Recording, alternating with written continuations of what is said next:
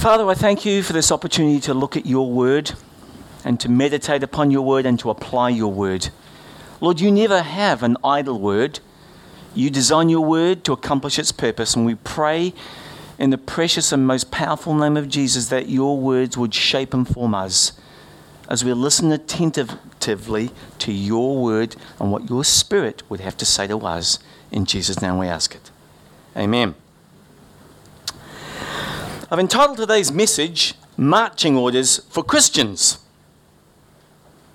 Now, Peter is a very practical man. I love that about Peter. Super practical. Being married helped. Had kids. And his background as a fisherman would have helped too. Because prior to following Jesus, Peter's life consisted of practical things. You know, things like boats, smelly fish, lots of fish, sweat, hard work, getting up early, really early, supporting a family. This guy knew what it was like, the nitty-gritty of real life. So we shouldn't be surprised as we continue in our systematic walk through the book of 1 Peter, when his personality comes through these words and his to-the-point style show through his writings. Now, Peter was neither scholarly nor was he sophisticated. He had little interest in theoretical tootsie-wootsie or mumbo-jumbo or spiritual jibber-jabber. He had zero interest in that. From him, truth was meant to be lived. Truth was meant to be lived, not just simply heard and then promptly ignored. Not interested, Peter. That's what he'd say. Now, if an urgent situation arose, Peter was the guy that demanded action, rolled up his sleeves and got dug in. That's the kind of guy we're talking about.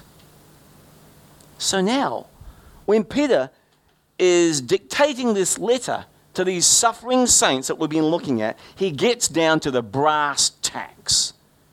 He gets down to the guts of the issue, the business end of the deal.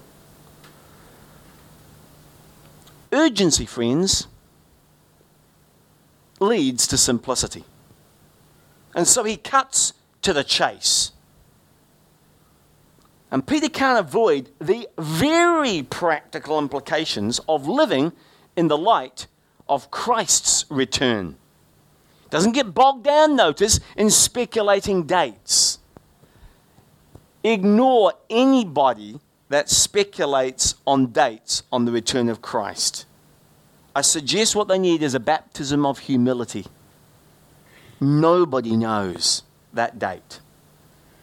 But Peter doesn't get bogged down in the hows, and the whens, and the wheres of the end times. He stands instead firmly on the question, though, of, so what does that mean that he's coming back? What does it actually mean to me practically? So in these next 5 verses that we're going to look at today, Peter sports his pragmatic best. He's absolutely at the best. He gives us 4 commands in 5 verses and 1 goal. 4 commands, 1 goal. How many commands? How many goals? Right. In 5 verses. Easy. Adds up, right? Simple. Direct. No beating around the olive tree. Just gets to the facts. Here we go. Let's read it from 1 Peter 4:7. The end of all things is at hand. Therefore, be of sound judgment and sober spirit, for the purpose of prayer.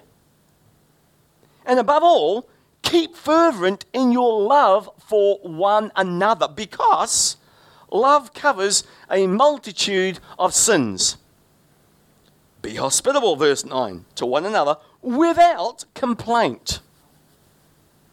As each one has received a special gift, employ it in serving one another as good stewards of the manifold grace of God. Verse 11. Whoever speaks, let him speak, as it were the utterances of God. Whoever serves, let him do so as by the strength which God supplies, so that in all things God may be glorified through Jesus Christ, to whom belongs the glory and the dominion forever and ever. Amen. Now, when time is short, two operating principles kick in: urgency and simplicity. Urgency and simplicity. But one end of the scale, when a good example of this is when people discover that perhaps they or a loved one have not got long to live.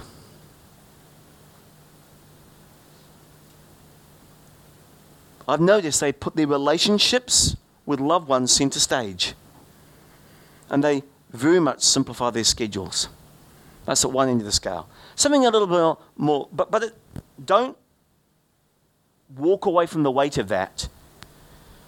But a more mundane example is when you get ready to go on holiday. Have you noticed how fast decisions get made and inbox gets cleared and desk gets sorted and everything gets done? Have you noticed that? Time's short, stuff gets done. There's a principle: urgency, simplicity. Now, Scripture, along the same theme, treats the end times in the same way. Over and over and over and over, it says, time is short. Time is short. And by the way, my son's time was very short the other day. He was nearly gone. You don't know. An out-of-control truck went past. He'd just gone through, and this out-of-control truck ran a red light. The guy had a medical event and just smashed into a whole bunch of other things. That could have been him. And it was half a second. I said to him, Buster, I had a serious talk and said, son, that's the fourth time that you've nearly escaped by the skin of your teeth. None of us know. Not one of us. Oh, I'm in good health. So what? I'm a good driver. So what? Time is short no matter what. The phrase, the end of all things, Peter's going to switch modes here. The end of all things is near, is approaching. Now, these early Christians who faced persecution took great comfort in the fact that their suffering would soon end. That the evil ways of the wicked people around them and the wicked world would soon be judged. Because guess what? Sometimes you can't fix some of the screw-ups in this world. You can't. I can't. And their only hope, because if you think that you're going to do it, you're going to be disappointed and bitter. You're going to leave that with God, that He will sort it and judge it righteously. So Peter reminds his readers here that time was short, and the second thing, that a reward is sure. So he's about to provide some marching orders for the soldiers of the cross. Now remember, again, Peter has been dealing with suffering Christians who are being taken advantage of by the government, by their work, and in their own marriages. And many of them couldn't see any end or any relief in sight. So suddenly Peter introduces the one thought that gives a measure of relief. The end of all things is coming, and judgment will be righteous, and the score will be finally settled. Now, it not only adds urgency about the end of all things in judgment, but Peter simplifies the game plan. And here it is, the first of four commands. 4 commands to obey and 1 goal to pursue. 4 commands to obey, 1 goal to pursue. The first command is this, let me summarize it. Use sound judgment, stay calm, in a spirit of prayer. Very practical. Can you hear his practical nature coming out here? In light of all of this, it says here, the end of all things is at hand. Therefore, this is the reasoning for it. Be of sound judgment, sober spirit, for the purpose of prayer. So Peter says here, in the light of time being short, be of sound judgment and a sober spirit. It means that you don't panic when disaster is impending, or when things are particularly unpleasant. Anybody had some unpleasant things hit recently? Yeah? Don't panic. Here's another one. When somebody's elected that you don't like, chill out. This is not our kingdom. This is not Jesus' kingdom. Relax. Don't spend all of your energy debating all this tootsie-wootsie. This is not going to go. If the nightly news is getting you down and seems to get worse, be of sound judgment and sober in spirit. Don't panic. Be calm. Don't worry. What he's saying there is practically, don't be filled with anxiety. Now, in that context, and in today, it also means, because believe it or not, I've lived long enough where the thought was, oh, well, I'll just quit my job. Christ coming, I'll just quit my job. Abdicate responsibility, because Jesus might come back today. I remember even thinking, why should I go to university? Why do I need a degree? Ridiculous, right? Peter's, if I'd have read and understood what the Word of God says then, I would have been using sound judgment and would have been sober in spirit. Now, that's not to say you need to live as if Christ may come back today. You need to do that. But you need to plan for the possibility it could be long after you've left. That is sound doctrine, because I'm reading straight from the Scriptures. It is a reasonable approach because we don't know the hour. We don't.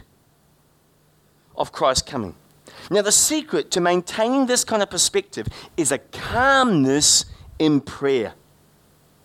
So, when something alarms you, you pray. When current events confuse you and disturb you and irritate you, you pray. When it looks like the world is spinning out of control, you pray. Prayer is what gives us genuine hope and confidence in Christ in the midst of confusion. So, practically, when you are panicking, you are not praying. When you're reacting, you're not trusting a sovereign God, because guess what?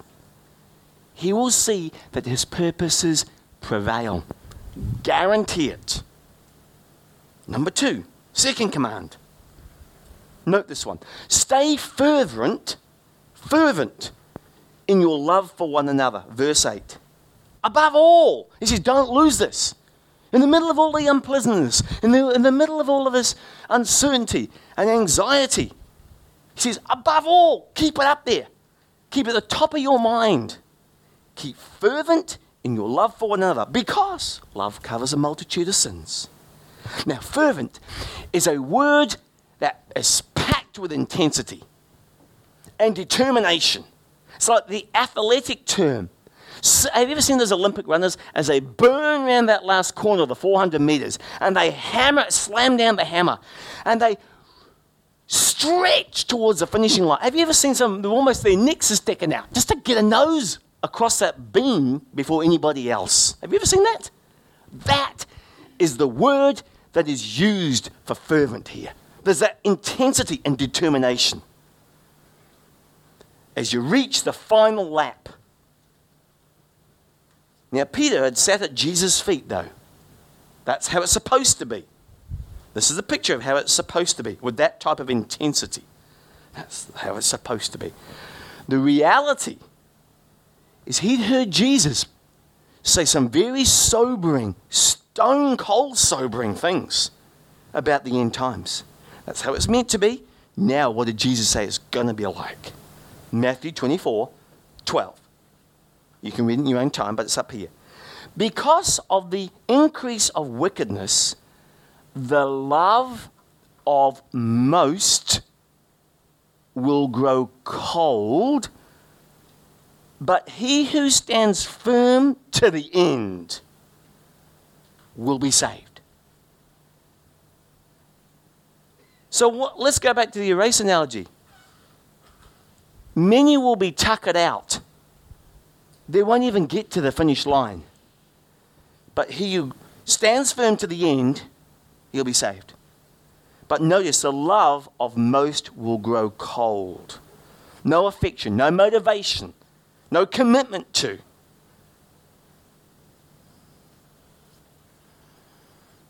By the way, just thought that comes to mind then, is that when a person's running that last 100 metres after they're burned down there, they're not thinking about the techniques of Coach A or Coach B or Coach C. They're just hammered down. The disputes and the things and the minor things are pushed to a side. Their whole focus is getting to the end and crossing that line. It needs to be the same for us. Urgency and simplicity go together. Not thinking about the daisies as he's passing, meter number 333. It's hammer down, let's go for it. Keep the main things are the plain things, and the plain things are the main things. So Paul also reminded Timothy that in the last days, people will be lovers of self. This scripture says, that's how it will be.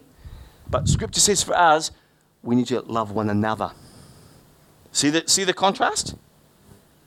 They'll be lovers of themselves. It also says something else, by the way. It's not today's topic, but lovers of money. That's most important than anything to them.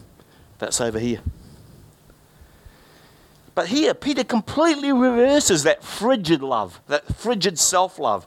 And in sharp contrast, believers are told here, above all, have a fervent love directed not, but to each other. That's what it says. Above all, keep fervent in your love for one another, because love covers a multitude of sins. That's verse 8. It has immediate application. In the midst of unjust predicaments, unpleasantness and persecution and confusion, nothing strengthens and encourages believers more than mutual love and care for each other. Then Peter quotes from a line from the book of Proverbs, Proverbs 10:12. It's the last part of the verse, to demonstrate the practical manifestation of this love. Proverbs 10:12 says, hatred stirs up strife, stirs it up, but love covers all transgressions. Now, nothing more quickly turns non-believers or unbelievers off Christ, off his church, than Christians bickering, whining, and complaining and grumbling. Nothing turns them off faster. Let me give you a good example of that, with catastrophic implications. The pacifist leader, Mahatma Gandhi, once said, I like your Christ, but I don't like you Christians. I like your Christ, but I don't like you Christians. Then somebody asked him, why? This is the reason he gave. They are so unlike your Christ. Bickering and fault-finding. What a rebuke. Imagine if that guy said, I like your Christ and I like his followers. They live like Christ. What an impact that would have had for Christ. Above all, keep fervent in your love. And if you want to prove how fervent you are, show forgiveness. You may want to write that down somewhere. We're like animals when we kill each other. We're like humans when we hate each other. But we're most like God when we forgive each other. Show forgiveness that persists through irritations and the antagonisms of normal everyday life. How many times should I forgive, Lord? What was the answer? Yeah. Well, the actual behind that, it's not just 7 7's 49, right you up to number 46, Buster.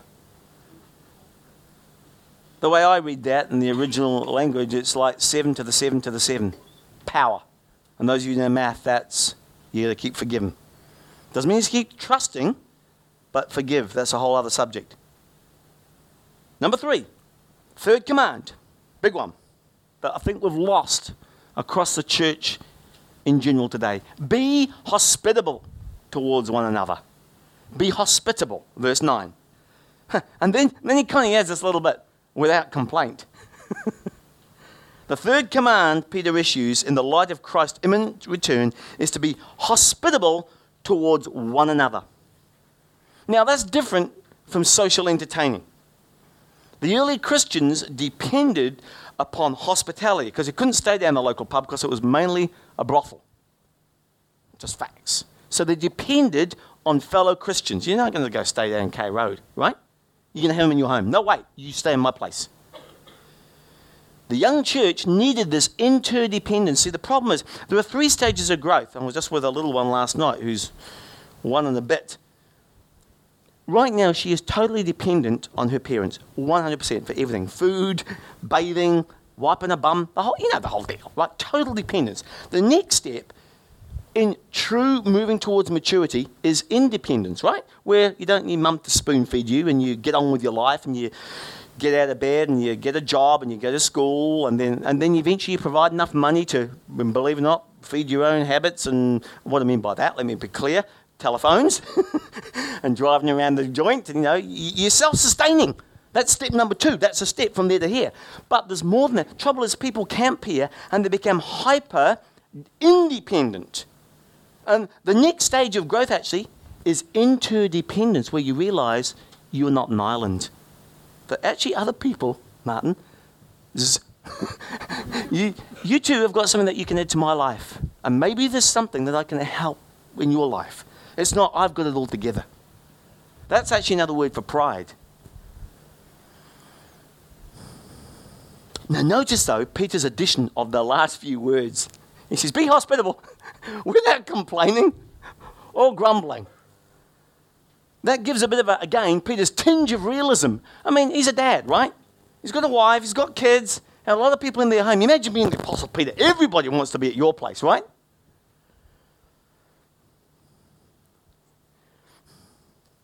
Being truly hospitable definitely will take you some time. But are you prepared to give that? Because that's what the scriptures ask you to do. Yes or no? You know what? It can cost money too. It can be inconvenient. And occasionally, let me just say it straight, frustrating. Now, during times of persecution, hospitality was especially welcomed by Christians who were forced and pushed out, and they had to go to new areas. So they knew nobody. So they were relying on other Christians to bring them in. Now, Peter urges us here, right there, urges believers to have a positive attitude towards hospitality.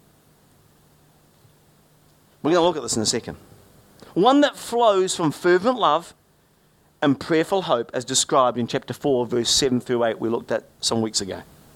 Now, on the other hand, hospitality, let me be clear about this, isn't something that Christians should take advantage of. Now, what do I mean by that? You need to have some discernment here. Love does not mean that we enable people to leech off us. Whoa, are you supposed to say that? Yes. Read the New Testament. Paul sorted out there were some people who were so bone idle. He said, no, take them off the list. They don't deserve supporting. That is balancing truth and love. Some people you will find will try and leech off you, and they are very happy for you to provide for them, whilst they sit back lazily and fulfill their parasitic cravings. Woo! Yes. Sometimes you see that.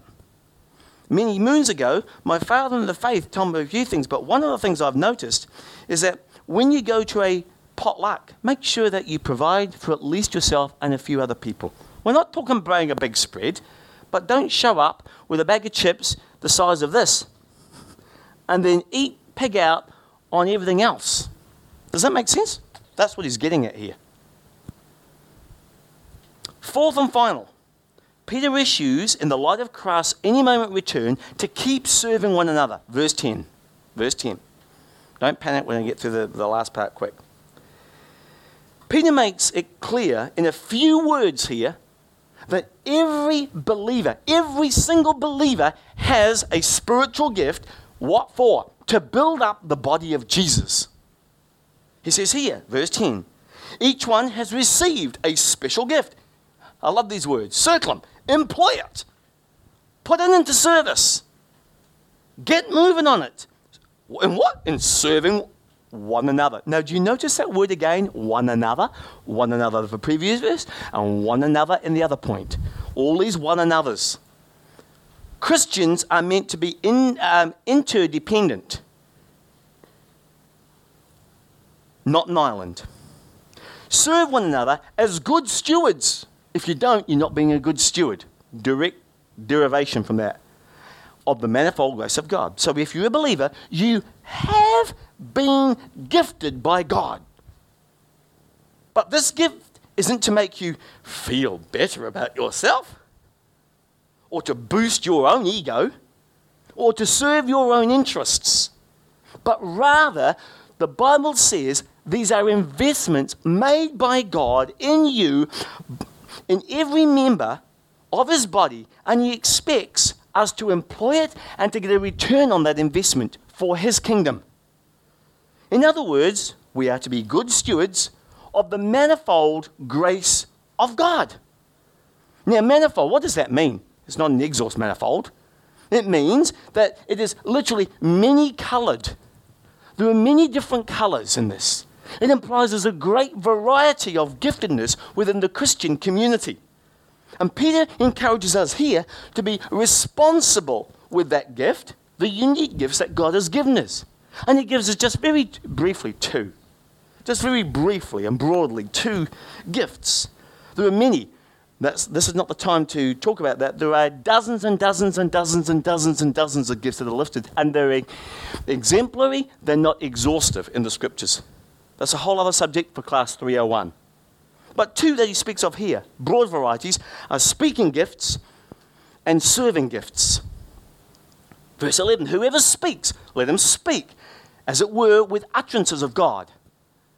So get prepared. People aren't interested in what you have to think or what I have to say. They are interested in what God has to say. Let him do so as by the strength which God supplies, so that in all things... whoever serves, let him do so as by the strength which God supplies, so that in all things God may be glorified through Jesus Christ, to whom belongs glory, dominion, forever and ever. Amen. So his point is here, let's not miss the point, is that we should treat our giftedness as a unique responsibility and a great honor, relying on God's strength then to use it, to lift his people up and lift his bride up, never forgetting that the message we proclaim is his message, not ours when we're speaking. And the purpose is not to serve ourselves, but to serve one another. So in summary, our hopeful expectation of the Lord's return should motivate us, get moving, get cracking, to use good judgment, stay calm in the spirit of prayer. In the spirit of prayer, verse 7. Verse 8, we should stay fervent in our love for one another. There's the first one another. We should remember to be hospitable towards one another. Second one. We should never neglect to serve one another. There's the third one, through the use of our spiritual gifts. So these four commands answer Peter's question. What should we be doing in the light of the short moment on the short, anytime return of Christ? Yet Peter doesn't just leave it right there, just with four marching orders. Do this, do this, do this, do this. That's what he clearly says there.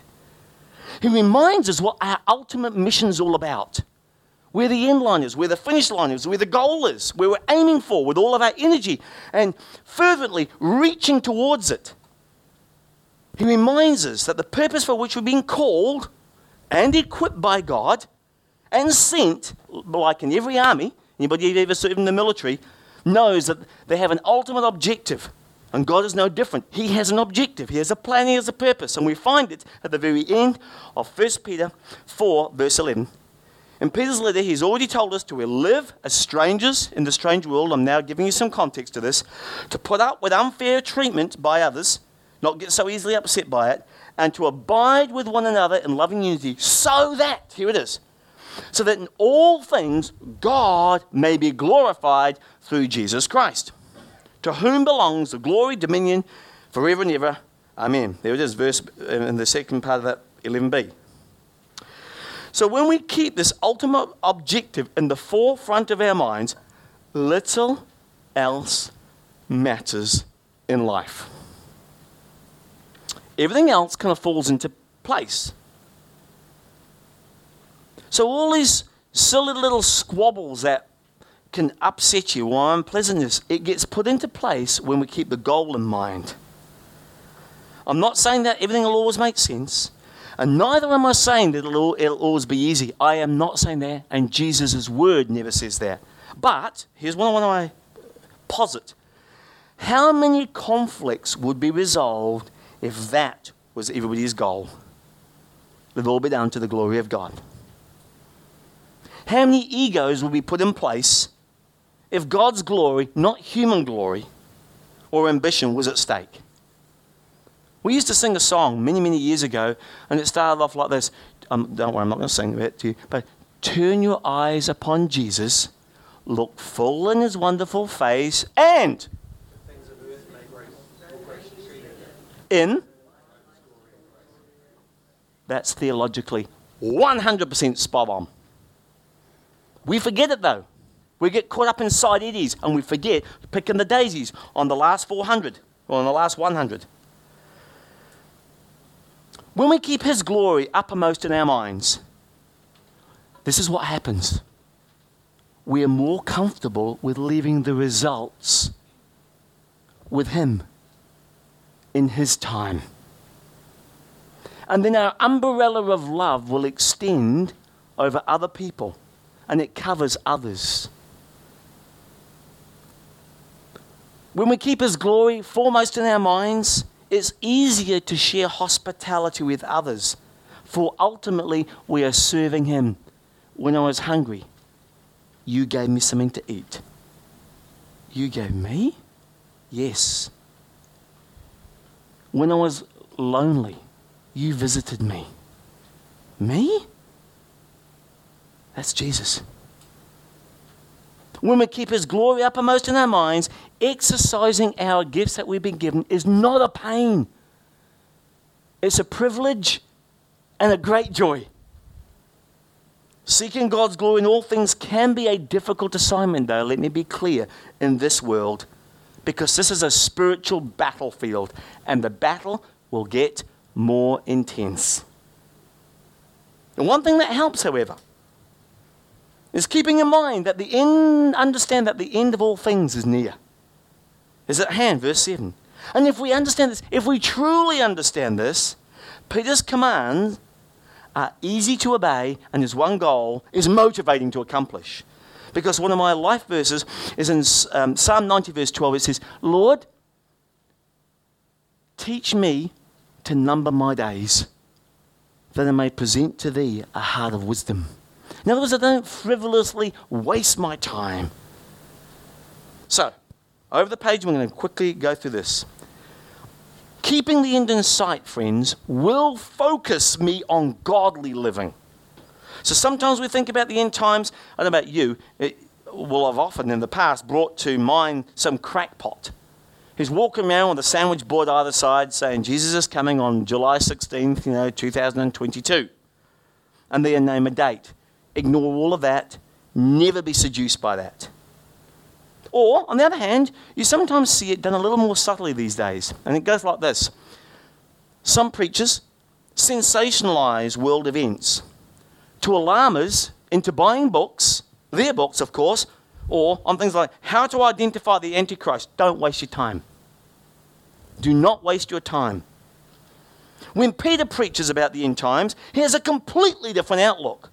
He's got practical exhortations and prudent warnings for a godly perspective. Yet, he still announces the end is near. But he doesn't tell us to head for the hills, hide in caves, build a bomb shelter like I saw one guy on YouTube doing the other day in his backyard, and arm yourself to the teeth. He doesn't say that.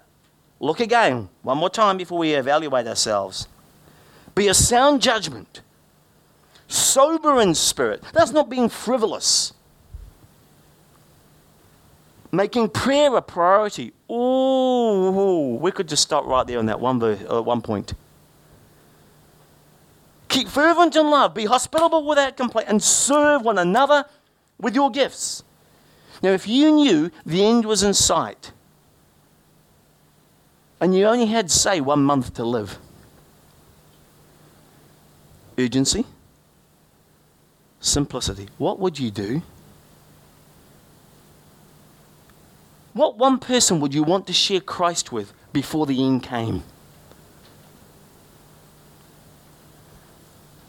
Now, with sound judgment and sober spirit, why don't you consider that. Consider praying for that person that came to mind, that one person. Don't make it 10, one. Just one.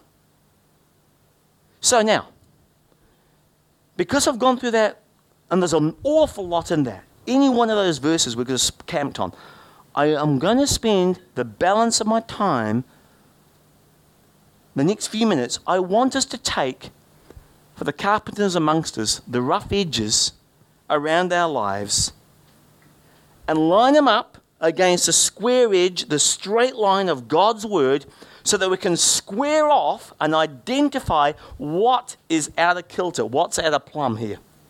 Because no good looking at that and doing nothing about it. 1 Peter 4:7, first of all, tells us to be of sound judgment and sober spirit for the purpose of more time on the Xbox. No, for the purpose of prayer. So on a scale of 1 to 10 there, this is you.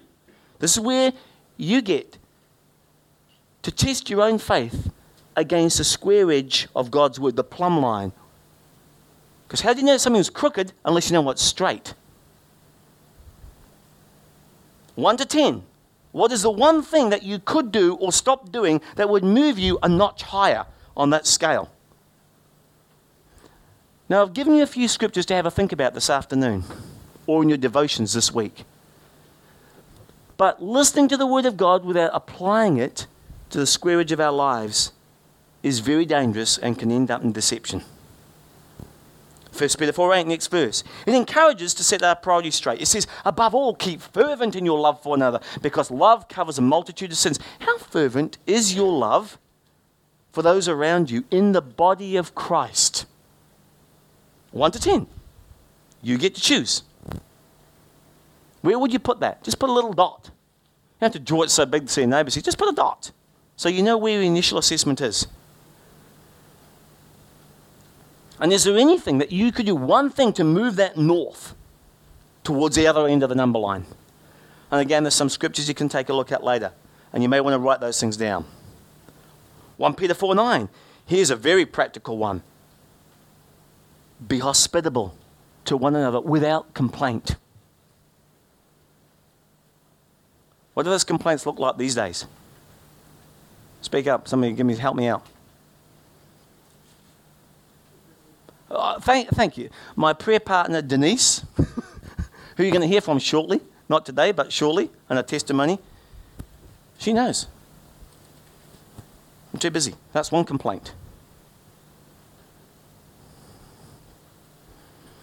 By the way, what is it that sometimes turns you from a gracious host or hostess into a silent, complaining person? What is it that does that, eh? You may want to write that down there too.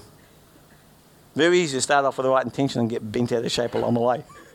Anybody experienced that before, apart from me? 1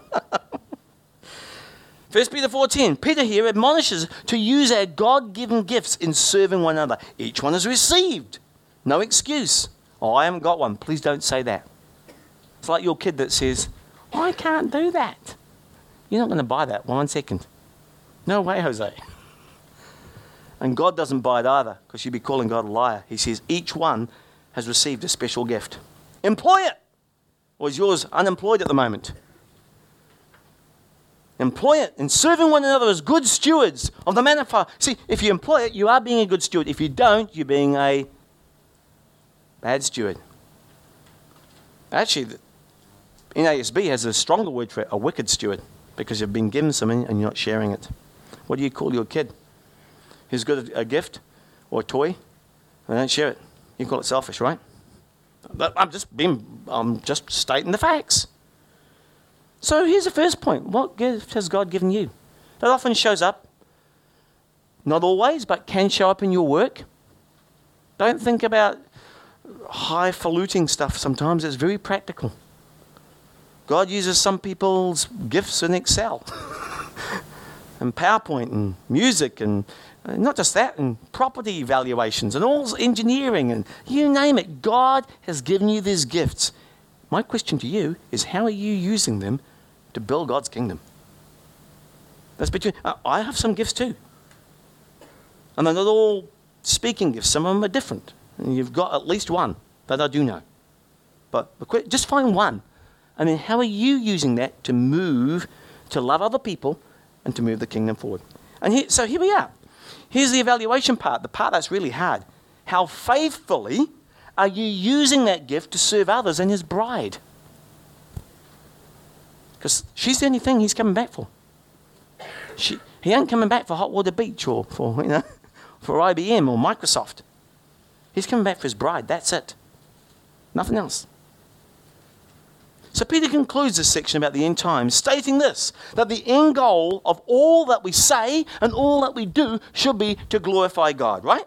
1 Peter 4:11. So that in all things that we've aforementioned, God may be glorified through Jesus Christ, to whom belongs all the glory, dominion, and power, as the other things say, forever and ever, amen. So, how much motivation is that in your own life? Now, if it's some motivation, I haven't put a scale there, but you can figure it out. Question is, where should it be? Should it be further north? In 5 verses, there's an awful lot of practical application. Let's pray. Our Father, we are looking forward to that day when we shall see Jesus and we will worship him, who alone is deserving of all the glory. How deeply we love you, Father. Would you keep us calm when the unpleasant things come into our lives and call? But in the spirit of prayer, not just relying on our own devices. Give us fervency, Lord, in our love for one another. May your Spirit ignite a new fire. Kindle it from wherever we are. And each one's different, Lord. You know where each one is. For, Father, your word says that love covers a multitude of sins. Father, it is our prayer that you would find us hospitable to people. That we would take time to be accessible and available and genuinely interested in their needs and caring, Lord. And Holy Spirit, would you motivate us to use our gifts, the gifts that you have given us, and help us exercise them for your glory. May your words today, Father, and they are your words, these 5 verses, that we have heard make a difference in our lives, and may the difference be significant in that it is noticed by you and those around us. We pray in the matchless, powerful name of Jesus Christ, the one and only Son of God. And all God's people said, amen.